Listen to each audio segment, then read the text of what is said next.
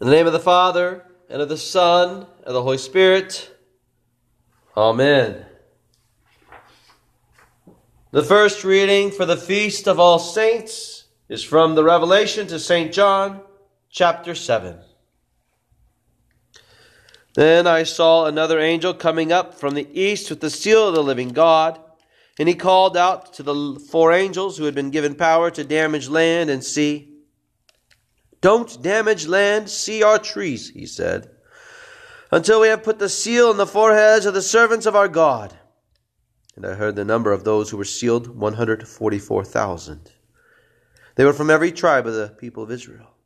There were sealed 12,000 from the tribe of Judah, 12,000 from the tribe of Reuben, 12,000 from the tribe of Gad, 12,000 from the tribe of Asher, 12,000 from the tribe of Naphtali, 12,000 from the tribe of Manasseh, 12,000 from the tribe of Simeon, 12,000 from the tribe of Levi, 12,000 from the tribe of Issachar, 12,000 from the tribe of Zebulun, 12,000 from the tribe of Joseph, 12,000 from the tribe of Benjamin. After that I saw a large crowd that no one could count, from every nation, tribe, people, and language, standing before the throne and before the Lamb, wearing white robes with palms in their hands. And they called out loud, "We are saved by our God who sits on the throne and by the Lamb." All the angels stood around the throne, around the elders and the 4 living beings, and bowed down before the throne with their faces to the ground, worshipped God, and said, "Amen. Praise, glory, wisdom, thanks, honor, power, strength be to our God forever. Amen." Then one of the elders turned to me and asked, "These people dressed in white robes, who are they, and where did they come from?" And I answered him, "Sir, you know." Then he told me, "They are the people who have come through great suffering, who have washed their robes and made them white in the blood of the Lamb. That is why they are before the throne of God and serve him day and night in his temple, and he who sits on the throne will spread his tent over them. They will never be hungry or thirsty again, and the sun or any heat will never burn them, because the Lamb before the throne will be their shepherd, and he will lead them to springs of the water of life, and God will wipe away every tear from their eyes." This is the word of the Lord. Thanks be to God. Our epistle reading comes from 1 John chapter 3.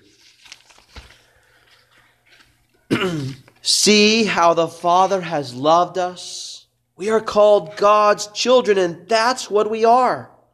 The world doesn't know us because it didn't know him. Dear friends, we are now God's children, but it hasn't yet been shown what we're going to be. We know that when it will be shown, we'll be like him because we'll see him as he is. And everyone who trusts him for this purifies himself as he is pure." This is the word of the Lord. Thanks be to God.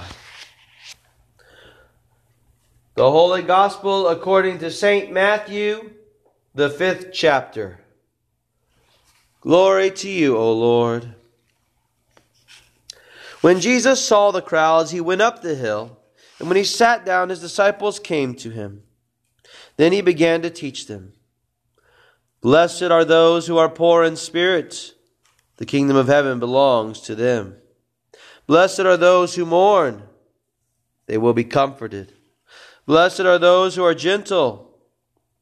They will own the land. Blessed are those who hunger and thirst for righteousness. They will be satisfied. Blessed are those who are merciful. They will find mercy. Blessed are those whose hearts are pure. They will see God. Blessed are those who make peace. They will be called God's sons. Blessed are those who are persecuted for doing right. The kingdom of heaven belongs to them. Blessed are you when people insult you, persecute you, lie, and tell only evil about you on account of me. Rejoice and be glad, because you have a great reward in heaven. That's how they persecuted the prophets who were before you. This is the gospel of the Lord. Praise to you, O Christ. Our sermon text today is from Paul's letter to the Ephesians, chapter 6, verses 10 to 13. Finally, become strong in the Lord and in the might of his power. Put on the full armor of God, in order that you might be able to stand against the schemings of the devil. Because the struggle for us is not against flesh and blood, but against the rulers, against the authorities, against the world ruler of this darkness, against the spirited forces of wickedness in the heavenly realms. On account of this, take up the full armor of God, in order that you might be able to resist the wicked day, and to stand after overcoming all things. Thus our text. May the words of my mouth and the meditation of my heart be pleasing in your sight, O Lord. Amen. Today is All Saints' Day. It's the day we recall all those Christians who have gone before us, that great cloud of witnesses who have inspired us and encouraged us as we walk with Christ. For some of us, this will mean recalling family we knew. For others, it'll mean thinking about our family in Christ. Pastors, Sunday school teachers, and congregation leaders and members whose example and life impacted us. For all of us, it is also a time to think on those Christians we never knew personally, to ponder how they met the challenges and struggles of this world in faith. In this regard, we might think of Abraham, Moses, Jonah, Peter, Paul, John, and many others, and how they faced the attacks of the devil and the world. After all, this is where the real struggle is today. And it is the struggle in which God's people have long been engaged. We've been facing this battle for thousands of years. The devil and his minions have been trying every tactic possible to drive Christians away from God's word toward either abandoning Jesus or toward fighting unimportant battles. These evil forces do not want God's people to remain standing upon God's word. They want to destroy you and me. But they know they cannot do so as long as we remain steadfast in Christ and in His word. It is only when Christians put the word aside and try to stand by their own strength and by their own faith that they become weak and susceptible to the lies of Satan. We have seen this time and time again among those who went before us. It happened in the garden with Adam and Eve. It happened when Cain ignored God's warning about sin crouching at his door. It happened when the Israelites refused to enter the promised land because they feared the giants in the land of Canaan. And then, after being chastised by God for their lack of faith and their rebellion, they decided to go fight these giants without God's support and thus by their own strength. It didn't go very well, of course. Even the very faithful and steadfast king of Judah, King Josiah, who restored proper worship of God in Judah and Jerusalem, who got rid of the false prophets and abominations of false religions that had been practiced in Jerusalem and even in the temple, and of who Scripture declared, before him there was no king like him, who turned to the Lord with all his heart and with all his soul and with all his might, according to all the law of Moses. Nor did any like him arise after him. 1 Kings 23:25. Even he fell victim to the lies of Satan. He did not consult God, but went by his own strength to oppose Necho, the king of Egypt, and died in battle. In the 1700s, Lutherans in Germany slowly began to abandon God's word in favor of human reason. Some Lutherans left Germany because of this. Others fought against this trend.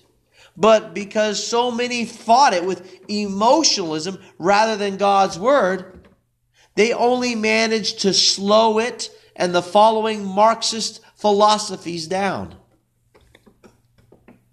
It was this slow march away from Jesus that opened Germany up to fascism.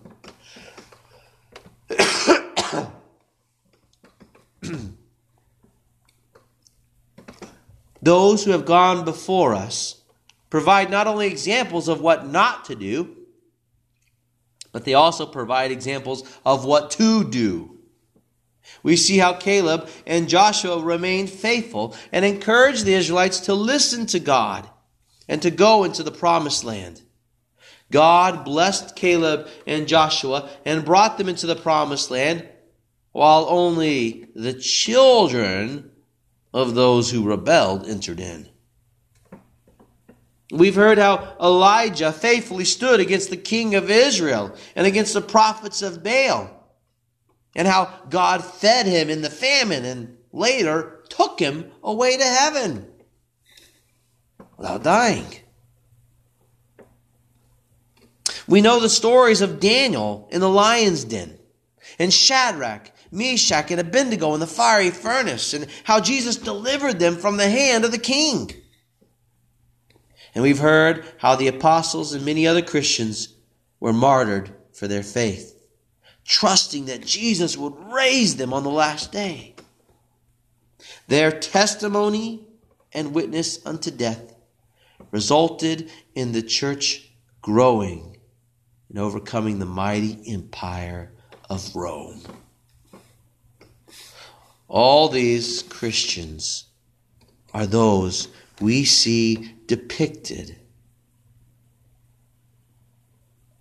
in our reading today from Revelation 7, where we see the church on earth arranged in battalions ready for battle, and the church triumphant gathered at the end of time and rejoicing before God's throne.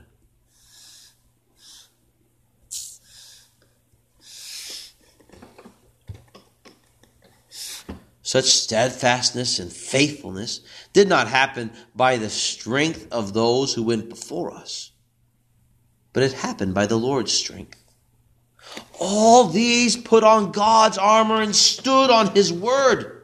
They fought against all the various attacks of Satan with a shield of faith, which means they trusted in God's word rather than the lies thrown at them. They maintained their ground when the evil forces tried to get them to abandon it and take an easier course. They stood fast against any and all attacks that might compromise God's word, whether they were small or great. They fought against the evil, demonic, and spiritual forces and did not give in to them. Their example stands before us today to encourage us to stand strong in Christ and to face the battles ahead in faith. For as long as we stand on God's word, we will neither fail nor die in vain, but we will live and abide in hope, knowing that our Lord will keep us standing.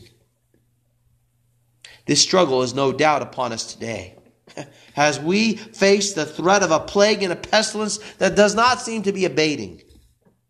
We're faced with a world that's gripped in fear. Some are afraid for themselves, others are afraid for those they love, and still others fear being the one who brings death and destruction to others. So how shall we respond? How shall we stand? Our Christian forefathers have left us a great example. Starting in 249 AD to 262 AD, a pandemic swept across the Roman Empire with many symptoms comparable to Ebola. Now, either way, whatever this disease is, it brought death, which reached as high as 5,000 a day in the city of Rome, and probably had a mortality rate as high as 50%. How did the Christians respond? Although some quaked in fear, Cyprian wrote that most responded in faith and hope. Rather than looking at the plague as certain death, they faced the plague looking toward the resurrection of the dead. They lived in the certain hope that Christ would raise them on the last day.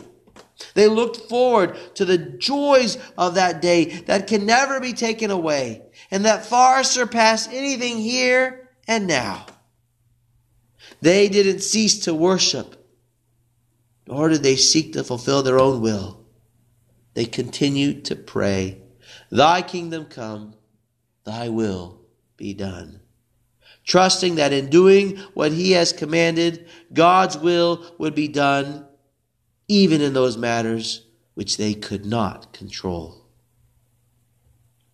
For them, facing the death and destruction of the plagues was a spiritual attack to get them to depart from Jesus and his word and to seek security elsewhere.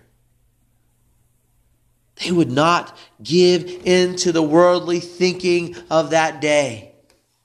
Instead, they became beacons of light to the dying as they brought them Christ's eternal life-saving word in the midst of death. They brought hope to a world that was falling apart. When I look at their example, I am filled with admiration at what they did. Rather than retreating from the battle, they charged into the fray. Rather than becoming lax in their devotion to the Lord, they placed their very lives on the line. They stood against the spiritual forces and didn't focus on flesh and blood. Not to say they didn't attend to earthly matters. They did. They cared for the sick and dying. They went around burying the dead. They attended to the earthly matters, to those worries of life, those day-to-day events, the latest news, and many other things. But not at the expense of gathering together to hear God's word and to receive his gifts. They didn't give up Christ nor neglect his supper. They held it as all the more important because without him and his gifts, they wouldn't have been able to serve and love as they did. My admiration must change into thanks then, because these were regular people like you and me. It wasn't by their strength and their devotion that they stood strong, but by the Lord's strength and devotion that they were able to stand. I thank the Lord for their example, and I thank him for giving them strength. Today we also need his strength. Thankfully, Jesus knew this. He knew how the demonic forces would attack us and those Christians before us.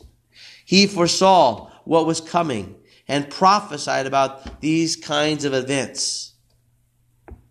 Luke 21 verse 11 records that Jesus said, "There will be great earthquakes, famines, and pestilences in various places, and fearful events and great signs from heaven." He knew what would be, and he knew how well we would handle these events. This is why he warned us about what was coming, just as he warned us in the garden. He warned us that we might continue in faith in spite of any such events. But he also warned us that we would realize that he has the future under control. That he went to the cross to die to rescue us out of all these troubles. He knew what his people would face. He knew our challenges and what our failures would be. And he died both to forgive us our failures and to give us the strength to face those challenges. For we cannot stand against these assaults on our own, nor do we have to do so. Christ stands with us. He stood with us as we face sin and certain death because of sin. And he overcame death and sin and the power of the devil.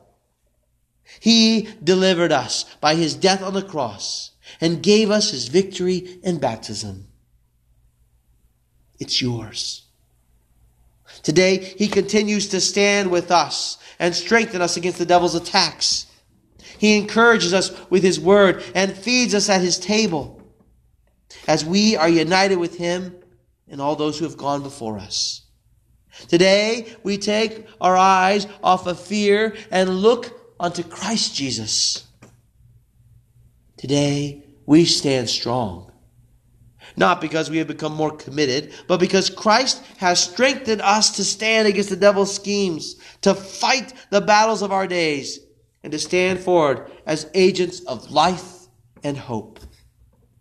For this is who you are in this world. You are beacons of hope, bringing light in the darkness. You're people filled with Christ's life, giving your life in love and service. You are God's forgiven people, standing against the tide of despair with the sure and certain hope of Christ Jesus. The peace of God which passes understanding, keep your hearts and minds in Christ Jesus our Lord. Amen.